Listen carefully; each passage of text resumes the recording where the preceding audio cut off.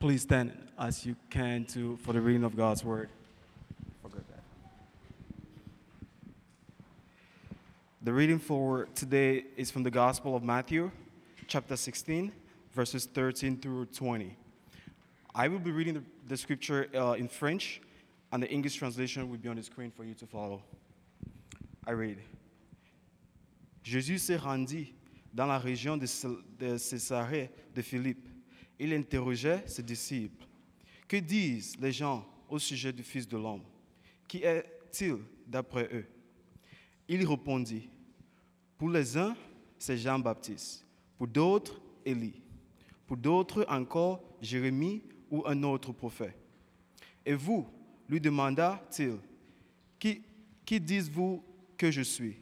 Simon-Pierre lui répondit, tu es le Messie, le Fils de Dieu vivant. Jésus lui dit alors, tu es heureux, Simon, fils de Jonas, car ce n'est pas de toi-même que tu as trouvé cela. C'est mon Père céleste qui te l'a révélé. Et toi, je te déclare, tu es Pierre, et sur cette pierre, je bâtirai mon église, contre laquelle la mort elle-même ne pourra rien. Je te donnerai les clés du royaume des cieux. Tout ce que tu interdiras sur la terre sera interdit aux yeux de Dieu. Et tout ce que tu autoriseras sur la terre sera autorisé aux yeux de Dieu. Puis Jésus interdit à ses disciples de dire à qui que ce soit qu'il était le Messie. This is God's word. Please be seated.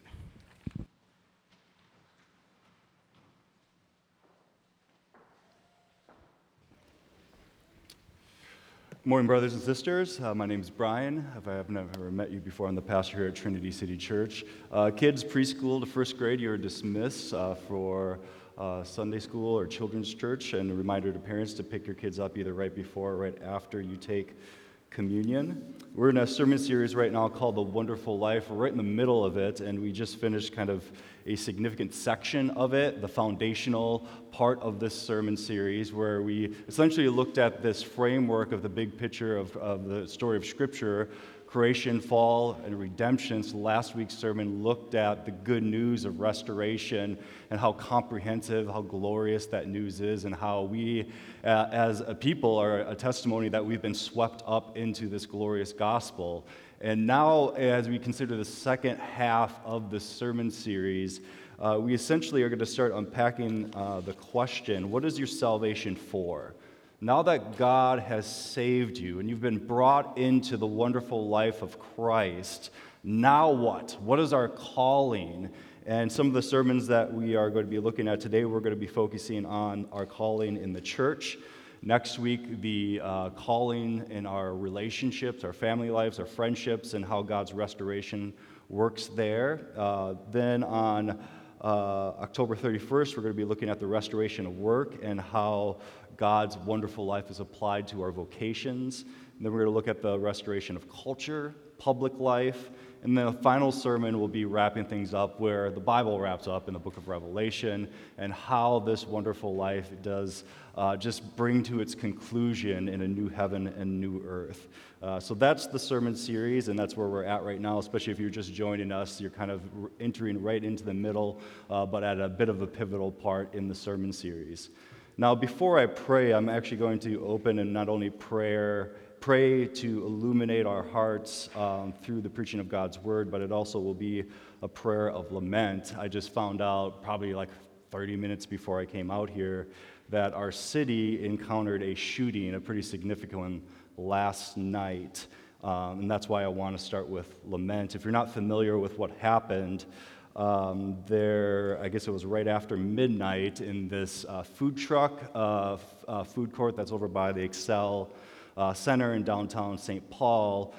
Gunfire erupted a little after midnight, and 14 people were injured and one person died. The 14 people that were injured in that gunfire are likely to recover, but it was a pretty significant tragedy. Police officers described coming to that scene as a hellish situation. So really heavy news, guys. It's happening in our city, and I want to just take a moment before we lean into God's word to lament and to pray. So let's do that. Let's pray. Why, Lord, must evil seem to get its way? Hear this lament as our prayers fill this space in our city. We plead with you, Lord, repair the brokenness of our city. The wicked are openly scornful. The violence mocks your name and laughs at the pain of others. But we know, Lord, that your providential love holds true. Nothing can curse us endlessly with sorrow because of the gospel of Jesus Christ. So, Lord, we ask you to transform this damage into good, to show us your glory hidden by this evil. Hear our lament, Lord, and hear this intercessory prayer. And as we turn to your word, may it speak powerfully into our life and make us hopeful. In Jesus' name we pray. Amen. Many people have asked me this question in the last several months, but have you been listening to the podcast, The Rise and Fall of Mars Hill? And if you are listening to that and wondering if I've been listening to it, the answer is yes, I have been. Overall, I think it's been a well-done podcast. I have some criticisms. They're really nitpicky, type A type of criticisms, but I think it's a good podcast. If you're not familiar with it and what the storyline is, it tells the story of a church in Seattle that raised to significance, especially in early 2000s and into the 2010s, and grew really exponentially, grew into a movement. The pastor's name at the helm of that church is Pastor Mark Driscoll, and the significance of the story wasn't just the rise of this significant ministry, as you can hear in the title, it was also its fall. It seemed that literally overnight, in the matter of days and weeks, the whole ministry dissolved and imploded. And so the podcast tells that story and has a bunch of highlights of how this happened. And really, it's really introspective, too, because it gets you to ask, as a listener, why did this not only happen here, but how can we see some of these destructive tendencies in the broader church as well? And it talks about things how we need to be careful to make sure that we don't say, hey, the ends justify the means, so we can just, as long as the ministry is growing and has got a big budget, then we can ignore some of the more harmful things that it takes to get there. It highlights those types of tendencies. One of the reasons I brought up this podcast, however, though, is that it's a kind of a deeply personal thing for me to listen to. The other thing that's occurring today, if you didn't know, is that it's Trinity's 11th anniversary since we launched this church. So that's good news, and God has been faithful to us. But one of the things that I was reflecting on as I was reflecting on the mission of the church is some of the very challenging and hurtful things that have happened in trying to even get a church like this off the ground. And there was this intersection in our story with what happened in Mars Hill. It wasn't just this church that Driscoll started, but also a network called the Acts 29 Network. And when I was a young guy in seminary, my wife and I were put through an assessment process with Acts 29, and they were rookies at this point, and they were just getting off the ground. They flew us out to San Diego, and we went there because we wanted to and felt called to plant a church. The elders of our local church in Evanston, Illinois, was confirming that and trying to encourage us to do that and equip us to do that. And so we went to this assessment very hopeful. And one of the reasons I think we were drawn to this network is they had both theological commonality with where we were at and where I continue to be, and also a very similar approach to mission and a passion to plant churches, so it just seemed like a good fit. However, that assessment was atrocious and nearly made me want to quit church planting altogether and maybe ministry. I mean, that's how hurtful this experience was. We went into that assessment, and it felt like there were these other two guys it was actually three guys. One guy was really quiet. The other two guys, they felt like just these pastoral dude bros, right? And they were coming after me, and it was wild because they weren't much older than me. We were kind of in a very similar stage of life. They might be like a couple chapters ahead in the ministry process, but they just for whatever reason, had it out for me. I felt like my two older brothers were the ones that were doing the assessment, and they were like these teenagers that forgot to develop a brain, right? It was just really, really hard. And we got the assessment results back, and they essentially said, you should not apply in a church, not this church, not any church, and gave us this litany of things to work on. And I remember reading it with my wife, and we're just like, what is this? It's like they didn't know us, and we took it to our elders because we were so confused, and we were like, do you see this in our life as well? Is this something that you can affirm? And they're like, I don't know what they're talking about and why they were so aggressive towards you. And now listening to this podcast kind of puts that culture that was behind that hurtful culture into perspective for us. Now, one of the reasons I opened with a story like this, it's just a bummer of a story, right? Like, why? It's not a really strong lead to a sermon, right, on the church, to just be like, yeah, I agree, the church kind of sucks, right? It hurt me too. Yay, 11th anniversary, let's go, guys. Here's the reason why. By God's grace, Tracy and I are still in it. And many of you, I've had stories and conversations with you about these types of stories, these types of things where there have been significant challenges with your involvement in churches, significant hurts that have happened in your life, but yet you're here, you're showing up, and you're gathering around the mission of Jesus. And one of the things I see there that's in common with all of us that have bruises and have been a little bit battered by ministry in this life, the common thing that I think holds us together is that we still are blown away by the beauty of God's mission, even in the brokenness, even in the pain, and even in the hurt. And I think right now there's a chance that we could overemphasize the pain and the hurt and the defects of the church, and I think we need to be honest about those things, which is what I'm attempting to do in the opening. But brothers and sisters, that's not the thing that keeps us gathering. That's not the thing that keeps us believing. It's how God uses the hurt for good and how God raises the pain to new life to bring restoration. It's how, in the mix of all these things that we experience in church, we still see beauty. And we're still drawn to love the church. I often pray, Lord, I want to see the church as you see it.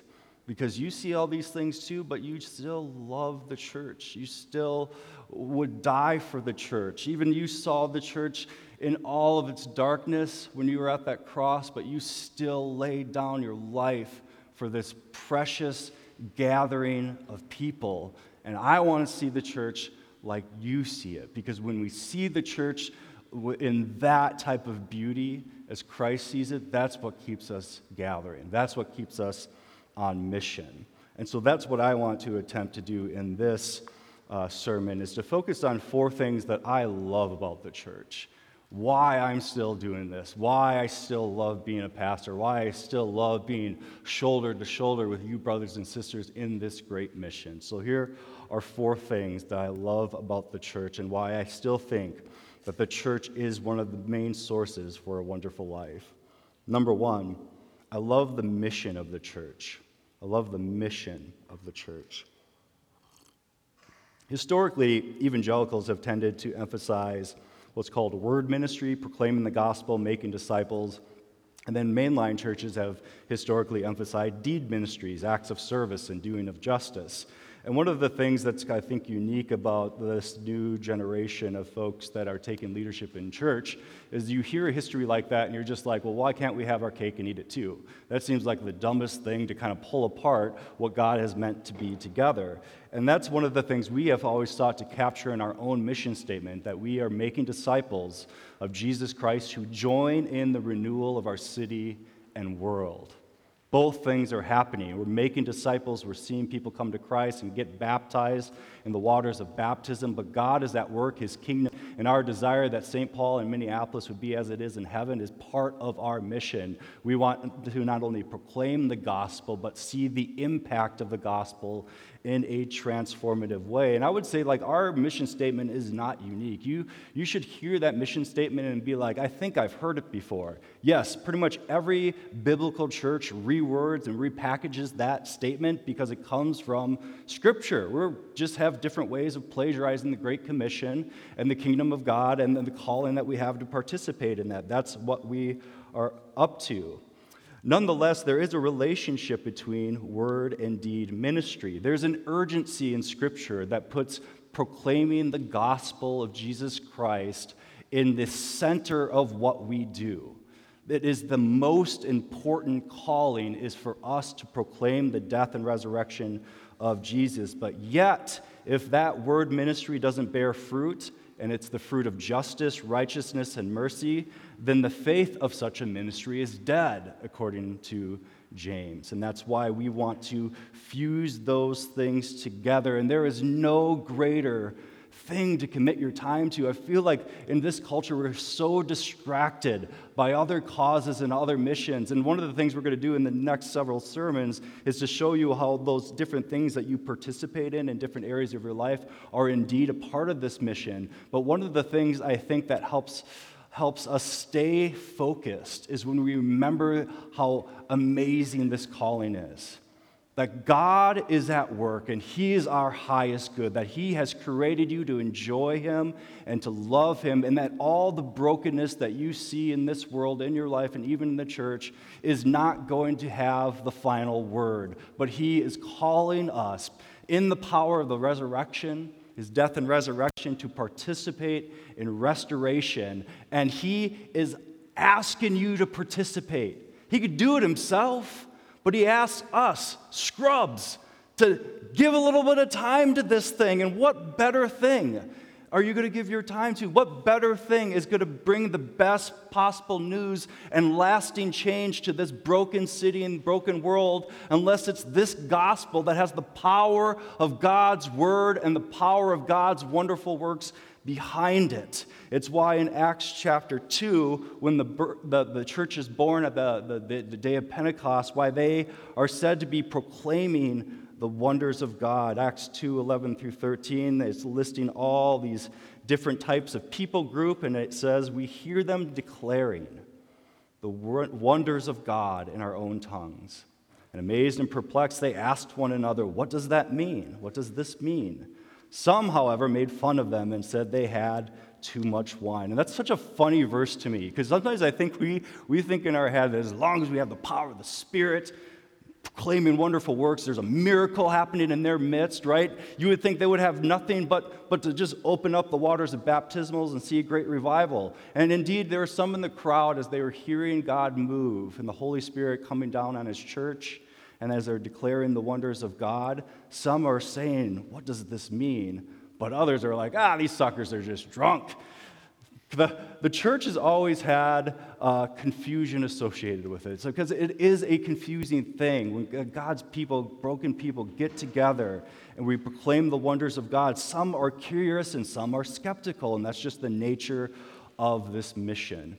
As you know, that this verse is the verse that brings the title of this series to fruition. A Wonderful Life includes declaring the wonders of God, and what the verse has in mind isn't just a specific account or specific aspect of God's wonderful work, say Christ's death and resurrection, but all of it, His creation, His purposes for us as image bearers, the restoration, the pouring of the Spirit, that you're justified, sanctified, adopted, that God is going to create a new heavens, new earth. It's the whole thing. And it's very personal for you too, because not only are you called to proclaim the gospel, but when you see God's powerful work occurring in your daily life so that you see these little ordinary acts of restoration and light and renewal, you too are to proclaim that as of God and from God and for God's glory. This is a glorious mission, brothers and sisters,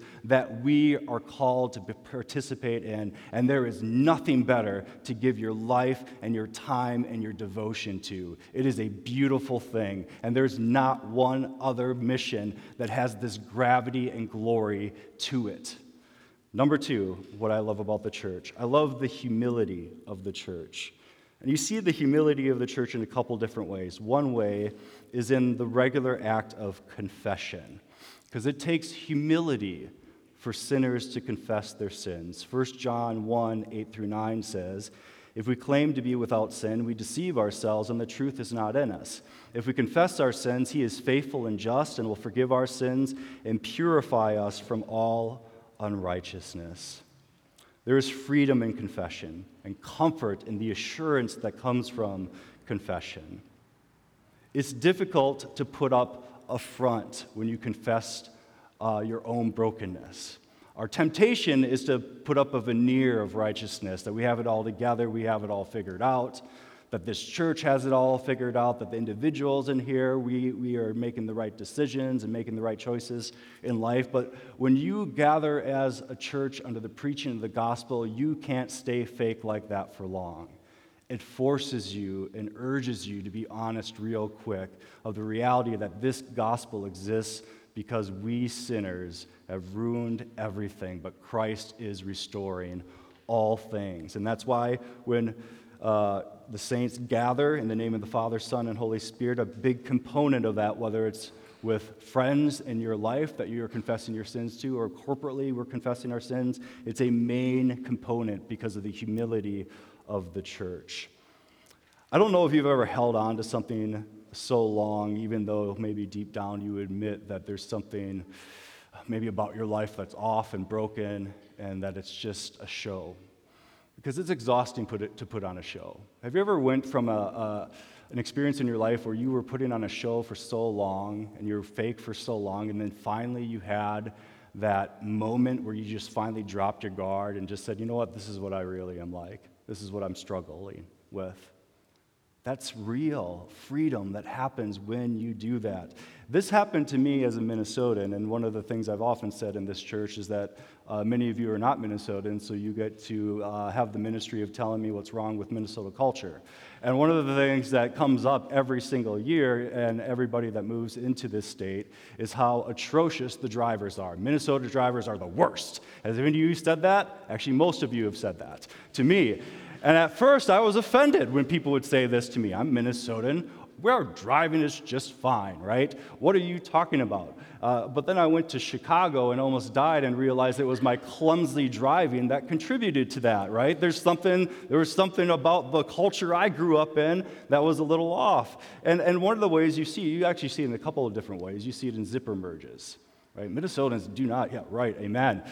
Minnesotans do not know how to zipper merge. We have signs up to try to teach us how to zipper merge, but we will not do it.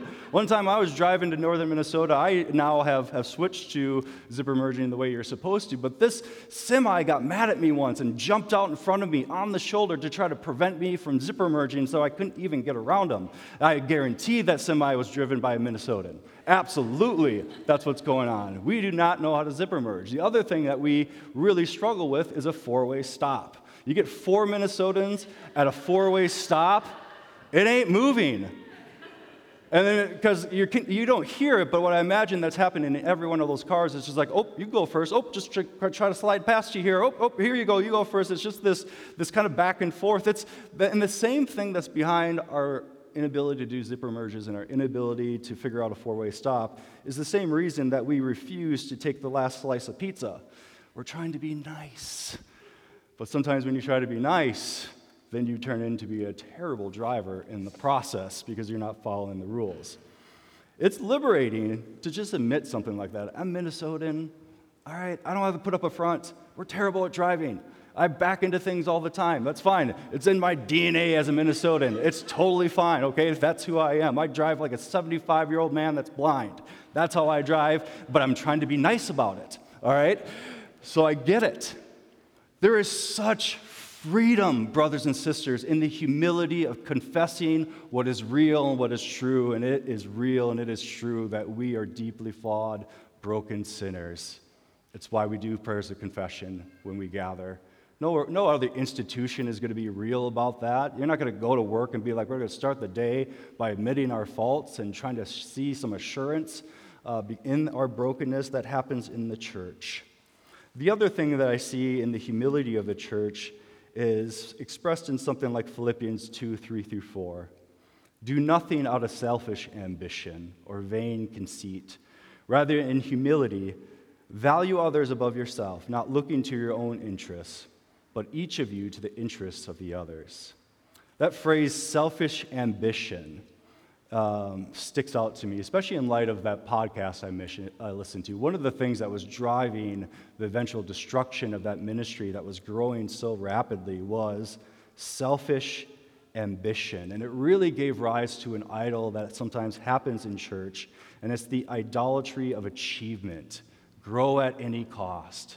And as long as it's growing, as long as it looks like it's successful on the outside, it must be good. But even though that is what it looks like on the outside, if you look under the hood of such a ministry, you may find the idol of achievement that's grounded in this drive of selfish ambition.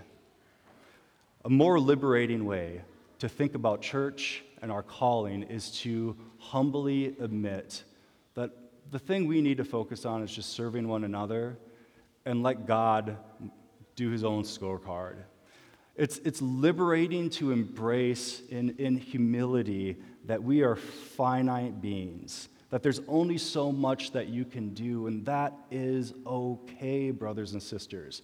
The most common criticism that I and maybe many of you church leaders have received when you are participating in ministry is this one. This could be better. You could do more. Yes, that's never going to go away. We can always be better. We can always do more. There's an infinite number of things that we can do as a church because there's an infinite amount of problems in our city and in our world, but one church and one Christian can't possibly do all the things.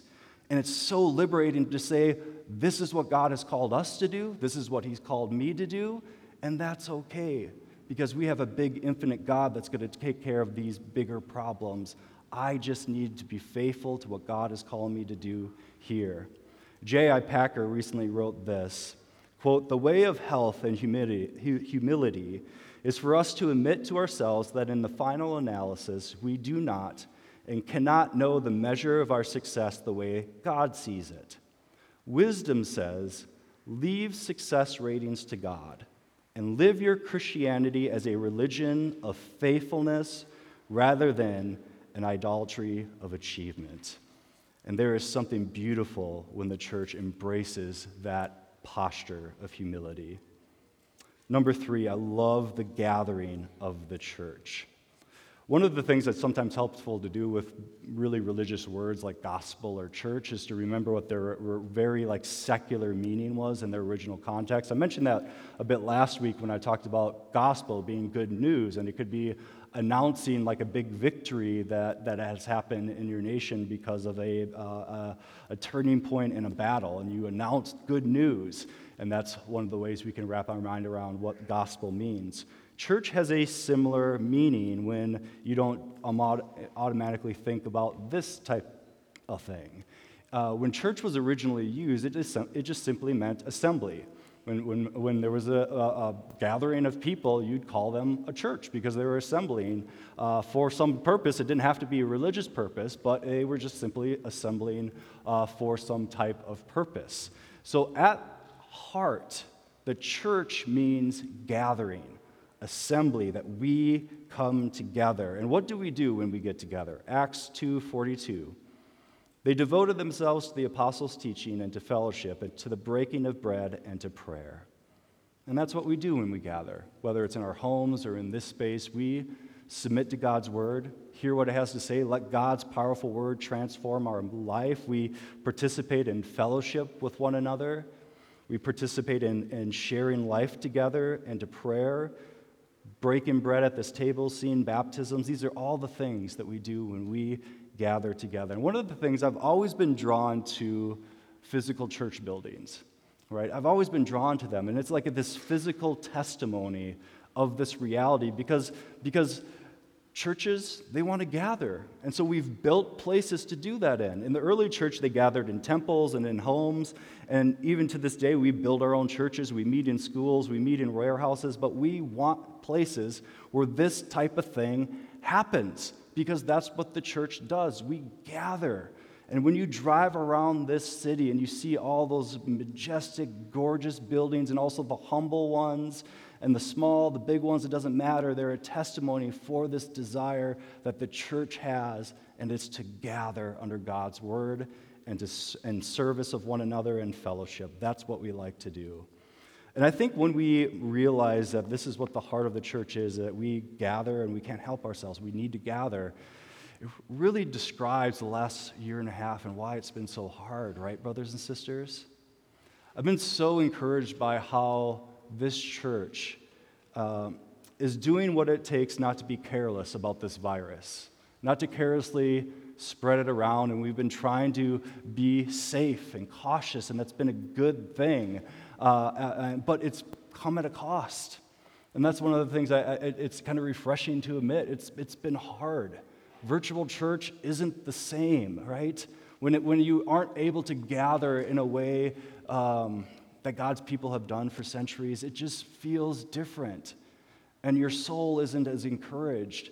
And the reality behind that is that there is a reason why that's the case.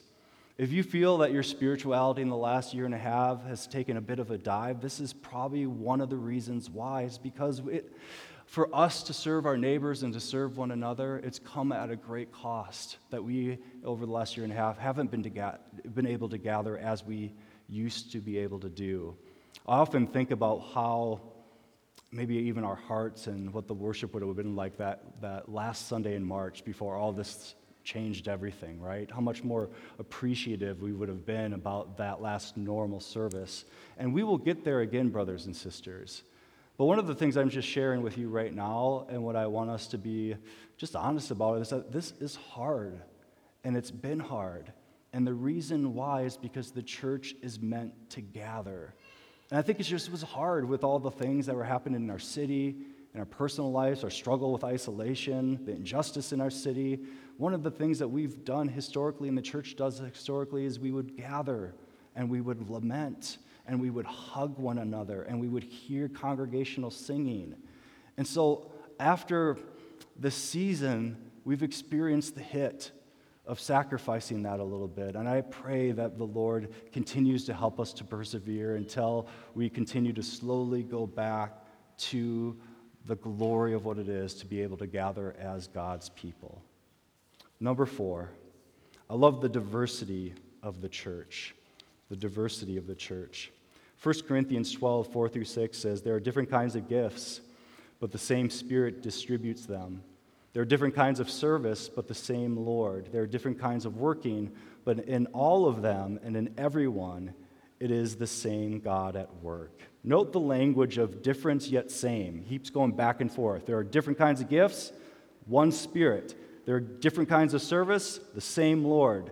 There are different kinds of working, but all of them is the same God at work. Different, same, different, same. And that type of language is a very important category for you to understand what happens in the church and why the church is called to be diverse in very various ways. We are diverse by being a global faith. That's one of the reasons if you're new here and you're wondering, why do we do scripture reading in different language? Because it draws to this reality that this is one global faith of different tongues, tribes, and nations that worship the one Lord, the same God, and are a part of the same mission despite our differences. In 1 Corinthians 12, that difference is described as a difference of gifts, that we have different things that we bring to the body of Christ, and later it describes what happens here with that imagery of body, that you have ears and hands and feet, and they all are part of one body serving one purpose, but they have different ways of achieving that purpose. It's one of the ways I think often about evangelism. You know how Scripture says there's evangelists and people that practice hospitality and people that teach. You need all of that in the life of a new believer. Because if you just had one gift, if the body of Christ was just one big ear called the evangelist, it wouldn't get much done. Because maybe this evangelist isn't very good at hospitality. They're very bold in proclaiming the gospel, but they forget to offer you a cup of coffee and something to eat. And then when that is the circumstance, it's just like, yeah, interesting message, but you're not a very warm, hospitable personality, right? So that's kind of like maybe the stereotype, but you put those two together and along with the teacher, and the evangelist is teaming up with the person in the body of Christ that loves hosting, loves rolling out the best food and the best drinks, and then they are friends with this bolder person that they may struggle with sharing the gospel, but this evangelist doesn't, and that person is invited into that house, leads a person to Christ over a warm cup of coffee or a warm dish of food. And then the teacher is there as well, because evangelists might be good at preaching the gospel, but maybe they aren't able to go very deep.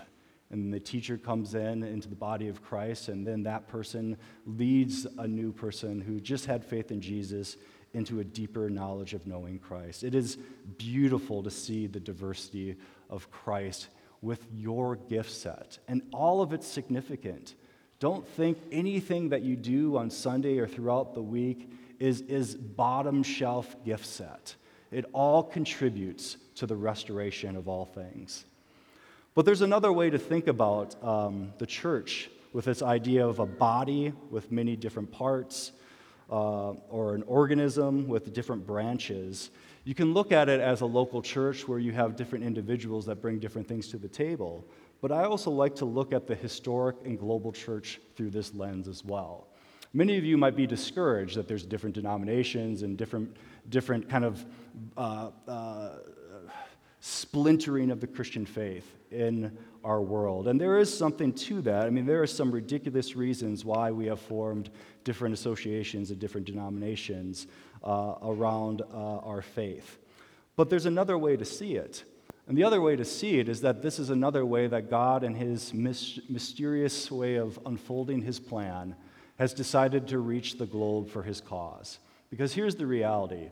It's not just going to be Presbyterians that are going to reach everybody for Christ, or Anglicans, or Pentecostal, or Free Church urbanites. It's not going to happen that way. There needs to be a diversity of approach in the rich history of how Christians unite around similar yet diverse causes. And one of the things that when you see the church this way, you don't like pass by different meeting houses where churches meet and think that you're in competition with them. No, you don't look at it like you're on different football teams, like, I'm the Vikings and they're the Packers, and we're enemies of one another. No, it's more like you're playing different positions on the same football team.